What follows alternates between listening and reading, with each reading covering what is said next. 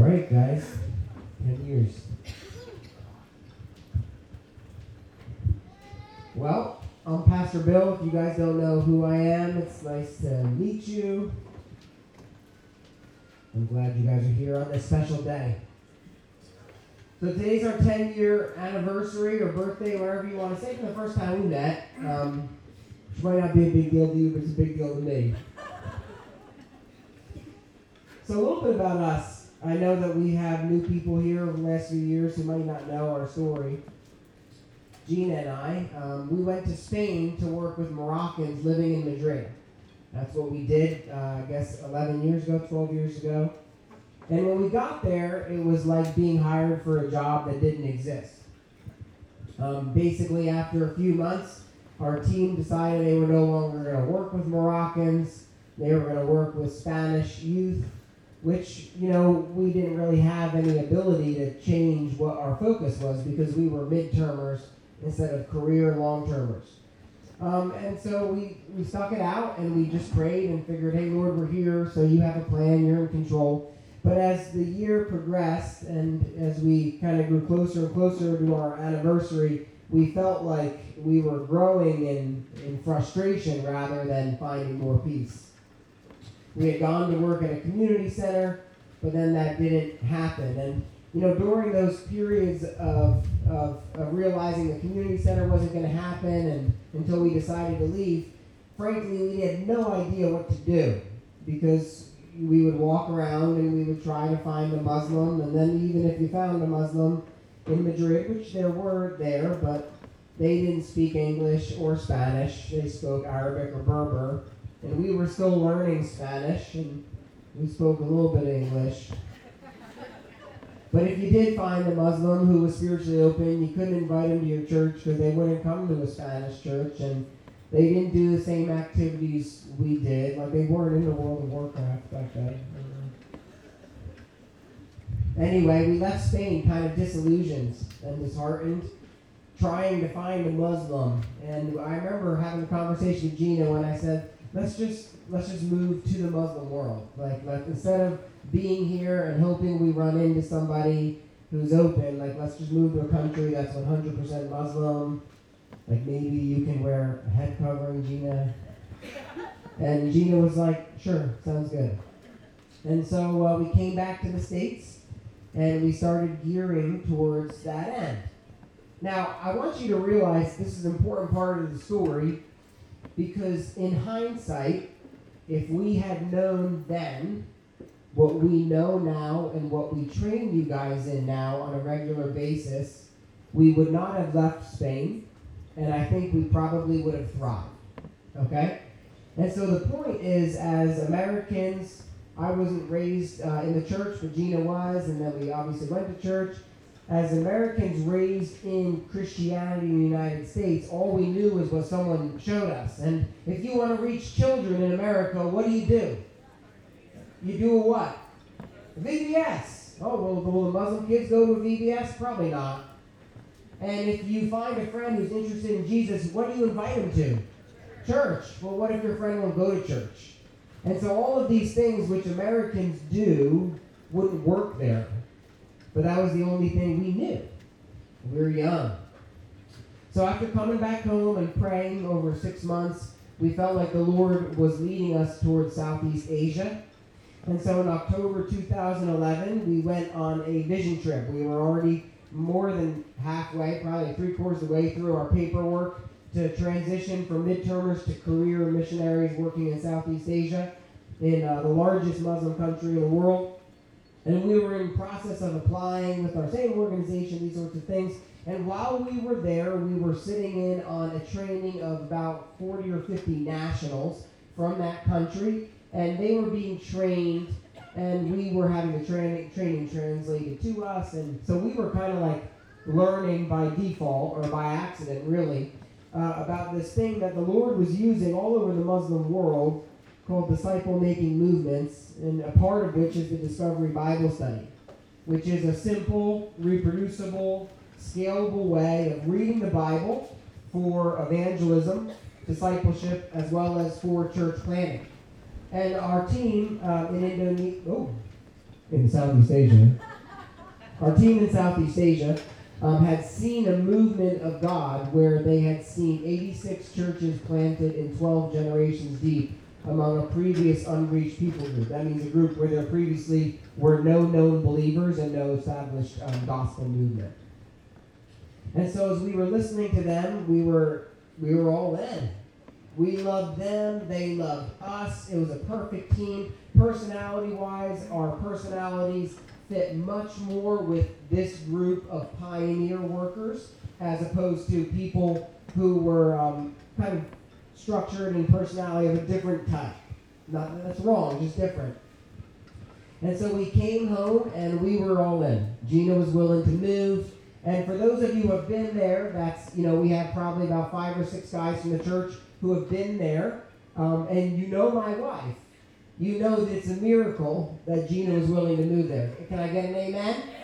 Amen. No running water, these sorts of things. Okay? So anyway, we came home, and then everything slammed to a stop. It felt like our organization was dragging their feet. We would send emails that would get lost. We would mail in packets of paperwork that would never arrive. And for the next 2 months, we grew increasingly frustrated. Every time we tried to do anything, it kept just stopping. And it didn't feel like spiritual warfare. It felt like you were trying to fight against God. That's how it felt. And we didn't understand. We didn't understand because so few people are willing to go to these places. And why would God say no if we were willing to go? It didn't make any sense. It was about this time that we began to feel stirred for the church in Cape May County. I wasn't planning on getting emotional. We had many friends who had no desire to worship, no desire to go to church, even though we were believers. We had people who weren't being equipped. We saw churches that were not discipling their people. Instead, they were just having a nice Sunday morning. And separately from each other, without talking about these things, we began to feel, God, do you want us to do something about this? Now, you have to remember, my wife just agreed to move to the bush. And so, on a scale of 0 being not at all to 10 really excited, and then knowing who I am, where some of you know me better than others, but my hobby is collecting hobbies. I changed my mind a lot. I was very afraid to tell Gina that I was wondering if we shouldn't go back on the mission field, because she had just agreed. You follow me? So on December 21st, 2011, I sat Gina down at the island at Steve and Bonnie's house, and I said, what do you think about staying in Cape May County and trying to plant a church? And Gina, amazingly, had been thinking the same thing. Now you have to remember, I never wanted to plant a church. I never wanted to be a pastor.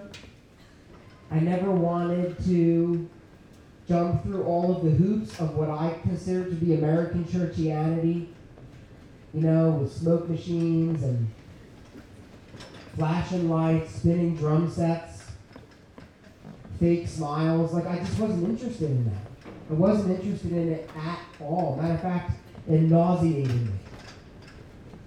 And, I'm not the most extroverted, amiable person. And all I wanted to do was live out of a backpack with a machete. That's all I wanted in life. And if you ask my parents, that desire is pretty astounding considering who I was before I met Christ. Because before I met Christ, I was content to probably live in my parents' basement and play video games until I died. Right? But as soon as we vocalize this desire to one another, the same day, our mission agency called us, and they said they were canceling our onboarding. because we were the only people who signed up, and it was an excessive use of resources to just train one family unit. And so they were going to push us back from March until September. And for us, that was just really frustrating, and it felt like confirmation. So the next day, I did what any God-fearing, Spirit-led person would do. I Googled church planning. And in the top 3 things that came up was Acts 29, which is a church planning network. Some of you guys might know Matt Chandler. He's the president of Acts 29, right now, Village Church in Texas. And I read through it. I didn't know who Matt Chandler was. I had been living overseas. I still only heard like 2 of the sermons in my life. And I just said, well, we agree with their doctrine, and I like the fact that they're not going to tell us what to do. And so we applied. And we also said to each other, we're both going to read this book called Church Planning by a guy who's now passed away, Darren Patrick. And we said, let's read it separately, and we'll come together in 2 weeks or a week, and we'll say, is this from the Lord or is this not from the Lord? And we both read it. And on January 2nd, 2012, we called our mission agency and resigned. Now, Breton joked about that, and let me just say that I know Breton said the elders, don't know what they're doing. I think you guys are awesome. And when we had our prayer meeting last week, before the book club, half of the people there, when I said, what are you most thankful for over the last 10 years? Half of the people thanked God that they had elders who were actually engaged in ministry instead of some distant figurehead who makes decisions somewhere. And so, cheers to you guys.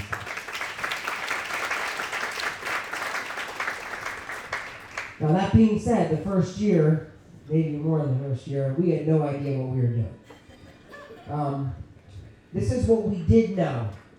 I knew by conviction, we knew by conviction, Ephesians 4:12, God gave apostles, prophets, evangelists, shepherds, and teachers to equip the saints for the work of the ministry. I knew that. And based upon what our work was overseas and the training we had received in Southeast Asia, we knew that every follower of Jesus needed to be equipped to hear and obey. Now, if you were around in previous years on our wall, we had hear, embrace, and share, because early on we were afraid people would be scared by hear and obey, but now we don't care anymore. And so, hear, obey, and share. We knew followers of Jesus needed to hear, they needed to obey, and they needed to share. And we knew that if we wanted all followers to hear and obey and share on their own, with their family, with their friends, that we needed to somehow try to start a church that was going to be decentralized, meaning organic and grassroots. And so if you ever wondered why Revolve doesn't do anything, that's why. Because if you provide the program, guess what happens? People don't do the decentralized. In other words, if you say, we're going to throw a big concert for an outreach, everybody waits until it's time for the yearly outreach to do anything evangelical. And so we just decided, well, we're not doing anything. And people said, Bill, you're a jerk. And I said, well, we're not doing anything. It might be a 10-year-old failed experiment. I don't think so. You see, if everyone is doing the work, not only do they need to be equipped, but it means that it needs to be simple, it needs to be reproducible, it needs to be scalable. Because if preaching is the only way that we can make disciples, what does that mean for the vast majority of people in this room who will never preach? And so everybody needs to be equipped to hear, obey, and share in simple, reproducible ways so that everybody can be faithful, because Ephesians 4:12 says it's my job to equip the saints for the work of the ministry. And if I don't equip you to do the ministry, then technically I'm not doing my job. And I'm going to be held accountable before God for that, even if it gives me, it makes me feel good if I'm just doing more stuff. So we dreamed of a church that would be full of spiritual producers instead of spiritual consumers. We dreamed of a church where people were equipped to invite their neighbor to read the Bible if they're faith curious, and not just invite their neighbor to a faith event. Though there's nothing wrong with that too. We knew we wanted to target young people and families because we knew that was the absent generation. And we knew, based upon our previous tenure in ministry, we knew what we wanted to value. We knew we wanted to value financial generosity and frugality. My sister had worked at a church, a mega church, that had spent a lot of money on stuff. And it just didn't sit right with me. That Jesus says, love your neighbor as yourself, and it seemed to me that if you spend $1 on yourself, you should spend $1 on other people. But we're in a country where the average donation for missions is 2% of the total budget. That made us a little weird.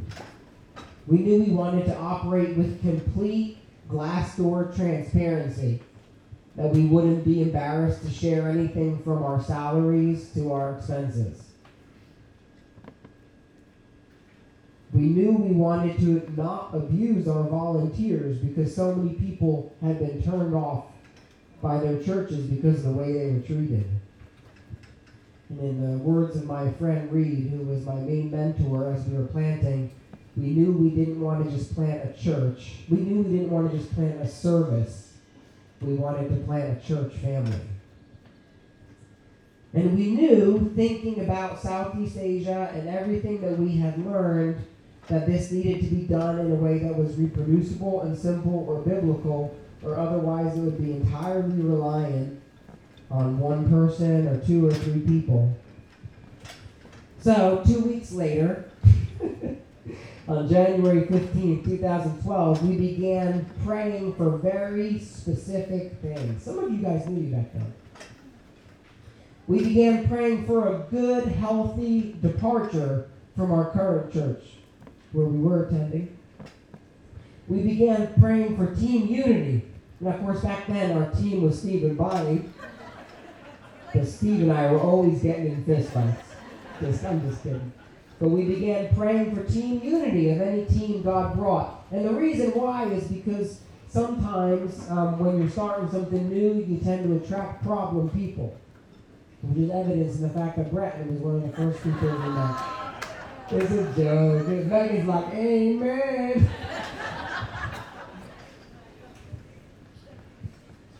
We didn't know where to begin, so we started praying for that. We didn't have any money, so we started praying for that. We knew that people didn't want to just hear a guy singing and playing bass, so we started praying for a worship team. A worship team who weren't just musicians, but a worship team that truly loved Jesus and valued that more than the music. Amen. We started praying that God would make us devoted to prayer and the Spirit rather than gimmicks. We prayed that people would not just come, but get saved and be discipled.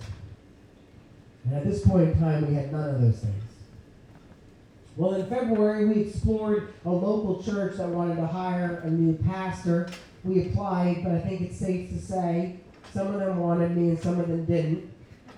As we received complaints about my abruptness, my age, I was 30, my instability, since we left Spain prematurely and, in their words, quit, and apparently my fashion sense. It's a true story. Well, anyway, by the beginning of March, this is 3 months, by the beginning of March, we decided to forget about the idea of joining an existing church. And so on March 3rd, 2012, I was invited to speak up at Fusion, which is like a church in Summers Point, or Egg Harbor, I forget where they are now. I was invited to speak at Fusion's young adult service, and it just so happened that 3 young people from North Cape May were there. Jason and Melissa Tozer, and Brett and Palmer. And they were eager to hear about the fact that there might be a new church plant in North Cape May. Well, during the rest of Acts 29, or during the rest of March, rather, God provided in miraculous ways. Acts 29 approved us as church planting candidates. Now you have to realize Acts 29, their application took me 90 hours to fill out. Just to give you an idea of how strong. Back then it was even worse. The front door is so strong. 90 hours to fill out their application. They approved us and they wanted us to come to Dallas for boot camp at the Village Church. 2 people who attend this church paid for us to go. If you attend this church now, they attended the other church then. Another person donated $700 to cover our incorporation costs as an organization. I met this guy named David McCumber who said he wouldn't come to Revolve, but he kind of wanted to.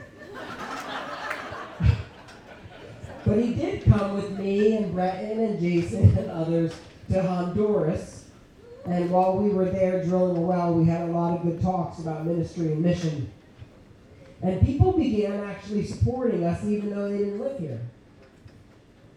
In April, we had our first official prayer meeting. The Tozers surprised us by staying until 9:30, just hanging out. Another couple came, Mike and Leslie, and although they never came to Revolve, God used them to open up a door that allowed us to meet in Green Creek Fire Hall for free for the first 6 months. On April 11th, we had another prayer meeting, and we were praying for a team of biblically solid core leaders. And we were praying for a worship team. And we were praying for free sound equipment. And just then the phone rang, and Gina went to get it because she thought it was a motel reservation. And then she came back out, and it was a guy named Paul who said he found a bunch of sound equipment in his closet, and he wanted to know if we wanted it for free. While we were praying for free sound equipment. Yeah. In May, we had our first information sessions. We had 18 people show up to our first info session. In June, we had our first time of worship together at Green Creek Fire Hall, which is what we're celebrating today.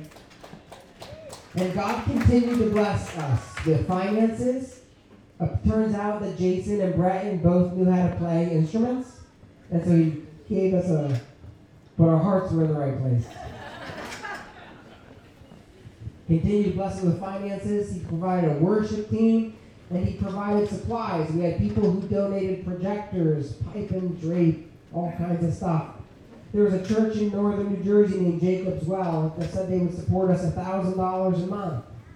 God had given us a great core of people, even if it was just 10 of us or 12 of us, and a free place to meet. About a couple months later, in November, Green Creek nicely asked us to find a new home. And so we said, "You're dead to me." No, I'm just kidding. We researched options upon options. Sound familiar? But nothing worked out. Just then, someone reached out to us and said, "Hey, why don't you come meet in the Shalimar Motel until the summer? Because they can meet there all winter long." And so in January, we moved to the Shalimar Motel. Ragtag group of 20 people went to Wildwood Crest. And that's where Breton met his wife-to-be, or his wife-to-be at the time, Megan, his wife now. That's where Breton met Megan. We wondered why all of a sudden Breton was like shaving and... So anyway, we kept researching, because we knew we only had until May, and then we were going to get kicked out of Lower Cape May, or get kicked out of Shalimar. And so I applied to go to Lower Cape May Regional, and they got my paperwork, and I was scheduled to go to the board meeting. I had my thing, and then I went to the board meeting, and they forgot to put me on the agenda. So I sat there for 3 hours. Now, I knew that we needed money if we were going to rent a location, and so I reached out to a guy named Joby, who's at a church in Jacksonville Beach called Church of 1122. Now, let me tell you a little something about 1122. 1122 started as like a young adult service inside an existing church down in Jacksonville Beach, and when I first met Joby, Gina's sister Angela and her, not husband at the time, but her husband now, Jerry, they were attending 1122. There's like 200 people, 250 people, something like that. And eventually they grew. They were like 400 people. And they were like, "We're going to plant Beach United Methodist was going to send Church of 1122 out as a church plant.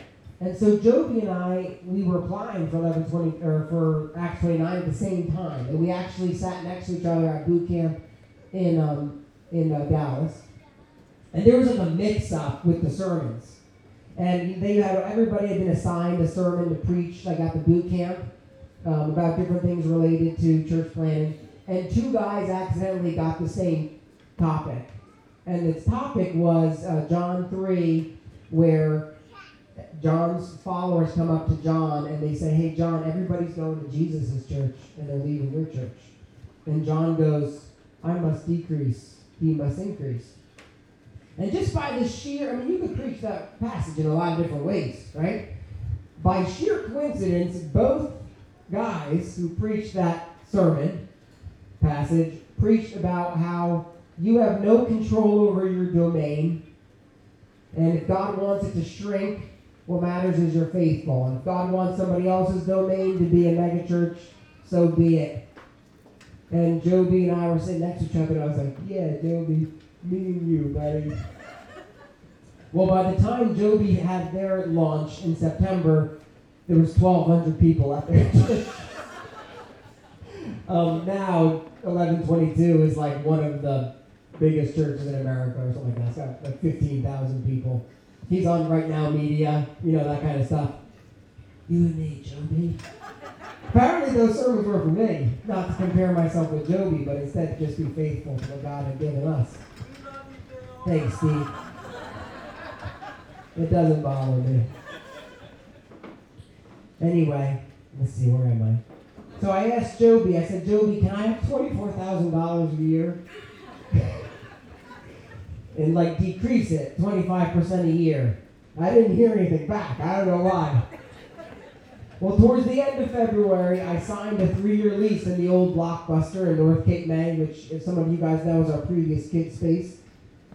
We met for free for almost a year, so we had $20,000 saved or something like that. And I figured, well, we could pay for it for 4 months. Worst case scenario, they take my house. And so I signed the lease. And the next day, Joby called me and said he was going to give us $24,000 that year. In May, another donor said that he would give me $200 a week so I could transition from working 2 jobs and just focusing on the church, because I was splitting my time. Well, the second Sunday in June, we had our official service in Blockbuster, and there was 45 people present. The next Sunday, by the second Sunday in July, we had 70. By mid-August, we had 95, and now we are officially over fire code. In October, the We Buy Gold store bought all the gold in the county. And then Gina said, "Hey, we should lease that space." Now, that was our old worship center, and if you went in there before we leased it, it was just a wooden folding table in the middle of the room. That was his We Buy Gold office. It's not shady at all. And so we leased that space, and we made that into our worship center, and I finally had an office for 1.5 months until we needed it for toddlers. And then I was without an office again, which has been the case for 10 years. Well, by December 3rd, 2013, one year after we had started praying about church planting, we were in our 4th space. We had 115 adults and kids, and we were seeing leaders grow and develop, and that was the first year. Now, I don't share this for any bragging purpose. Let's revisit that prayer list. We prayed for a good break from our current church. God answered that. Matter of fact, I'm currently about to start a hub training with a pastor from that church. Team unity, answered. Direction and how to begin, answered. Financial provision, answered. A worship team, answered. Devotion to prayer and the Spirit rather than gimmicks, answered. People coming, getting saved and discipled, answered. At this point in time, Previously, we had no people, no meeting space, no funds, nothing, and God answered all those prayers. Now, that's just the first year. I don't have time to tell you guys about the next 9. I can tell you this, there's been a lot of pain. I don't know if you guys know this, but when you plant a church at the age of 30, you're still 30. I had no church experience. I think it's safe to say I don't think I had attended a healthy church prior. I had no leadership experience. I had no conflict resolution experience. And at times that was obvious. I know that I hurt people accidentally, but I always tried to make amends. And we were hurt a lot too, with key leaders and friends deciding to move on, but the Lord is faithful, and we wish them all well, honestly. But there's also been a lot more joy. See, when all is said and done, Revolve, I think we've baptized over 100 people in the last 10 years. By my estimates,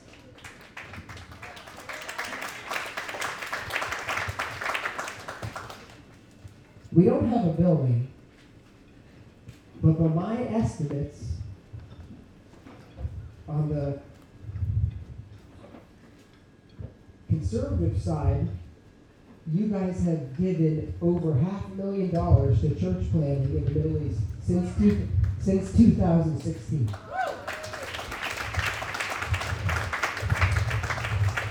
You know, I don't talk about it a lot because I never know what I should say. I don't know if you guys realize, I know I do a bad job keeping you guys in the loop. I don't deny that. You know, you guys have your hands in Egypt, in Iraq. The guys we trained from Iran, their churches are now like over 15 generations deep.